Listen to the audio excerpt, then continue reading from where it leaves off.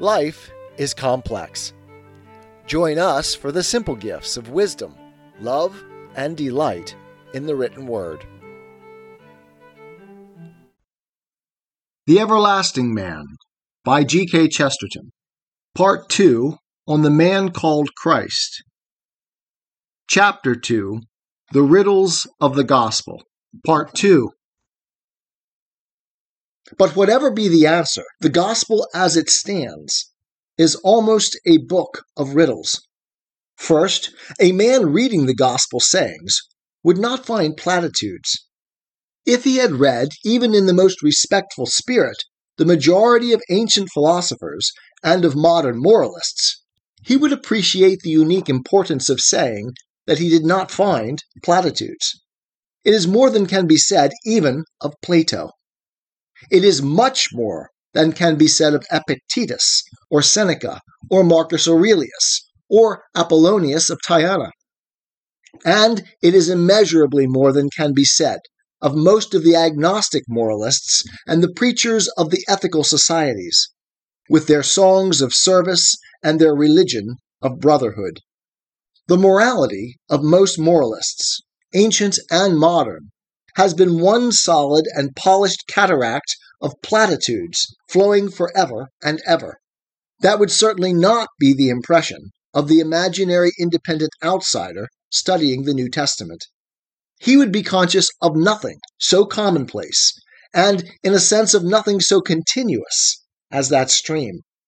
He would find a number of strange claims that might sound like the claim to be the brother of the sun and moon, a number of very startling pieces of advice, a number of stunning rebukes, a number of strangely beautiful stories.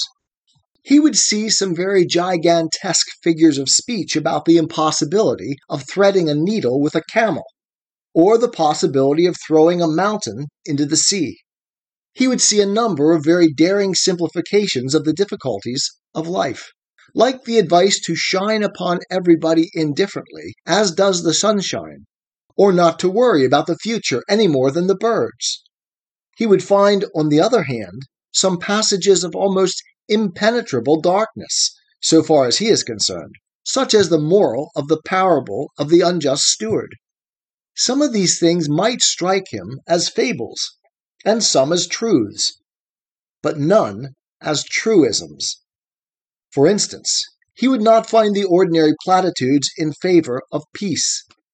He would find several paradoxes in favor of peace. He would find several ideals of non-resistance, which taken as they stand would be rather too pacific for any pacifist. He would be told in one passage to treat a robber not with passive resistance, but rather with positive and enthusiastic encouragement, if the terms be taken literally, heaping up gifts upon the man who had stolen goods. But he would not find a word of all that obvious rhetoric against war which has filled countless books and odes and orations. Not a word about the wickedness of war, the wastefulness of war, the appalling scale of the slaughter in war, and all the rest of the familiar frenzy. Indeed, not a word about war at all.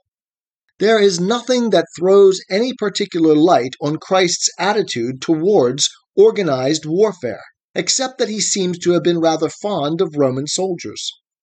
Indeed, it is another perplexity, speaking from the same external and human standpoint, that he seems to have got on much better with Romans than he did with Jews. But the question here is a certain tone to be appreciated by merely reading a certain text, and we might give any number of instances of it. The statement that the meek shall inherit the earth is very far from being a meek statement. I mean, it is not meek in the ordinary sense of mild and moderate and inoffensive.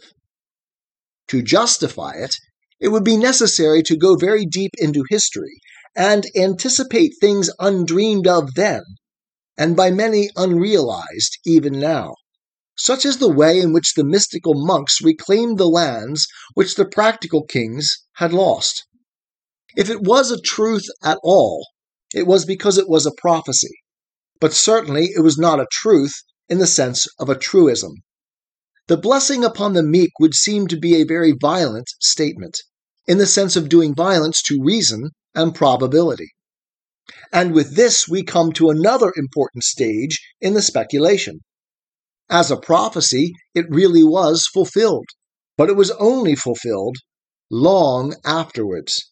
The monasteries were the most practical and prosperous estates and experiments in reconstruction after the barbaric deluge. The meek did really inherit the earth. But nobody could have known anything of the sort at the time, unless indeed there was one who knew. Something of the same thing may be said about the incident of Martha and Mary, which has been interpreted in retrospect and from the inside by the mystics of the Christian contemplative life. But it was not at all an obvious view of it.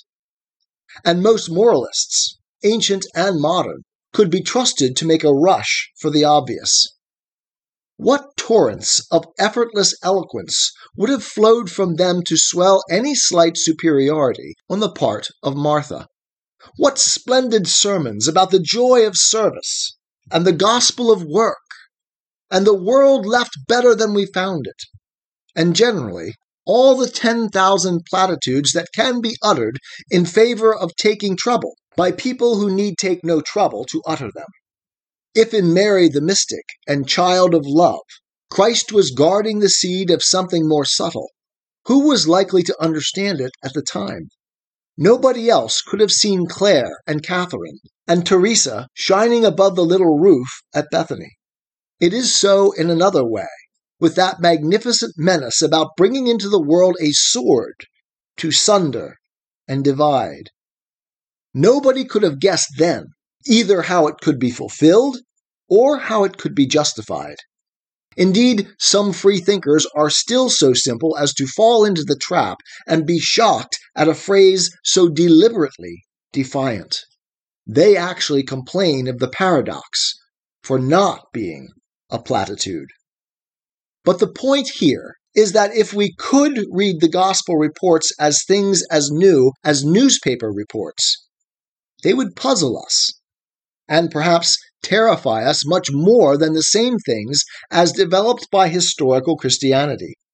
For instance, Christ, after a clear allusion to the eunuchs of Eastern courts, said there would be eunuchs of the kingdom of heaven.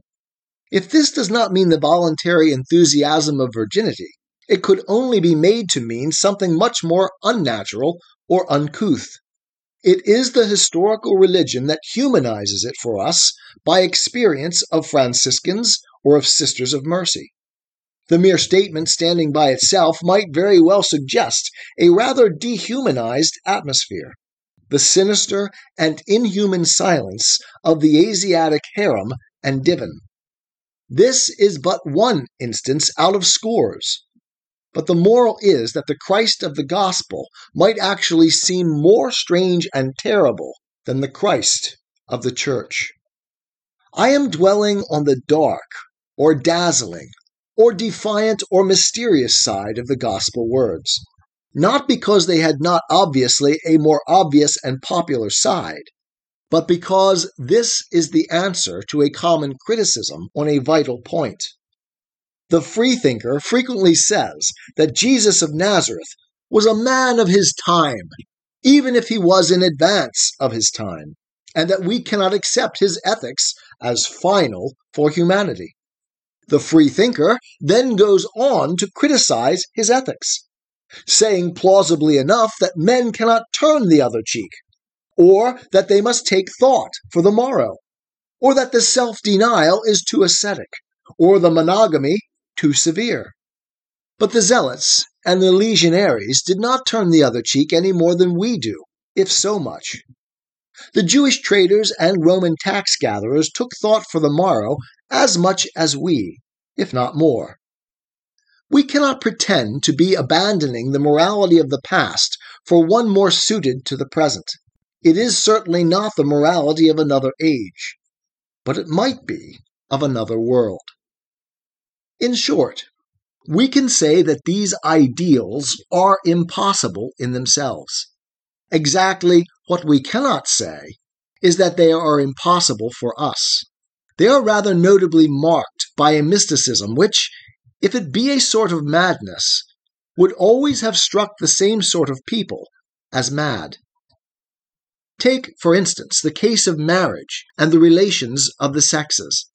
It might very well have been true that a Galilean teacher taught things natural to a Galilean environment, but it is not. It might rationally be expected that a man in the time of Tiberius would have advanced a view conditioned by the time of Tiberius, but he did not. What he advanced was something quite different, something very difficult, but something no more difficult now than it was then.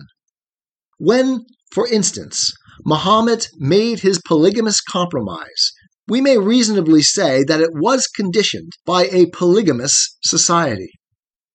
When he allowed a man 4 wives, he was really doing something suited to the circumstances, which might have been less suited to other circumstances.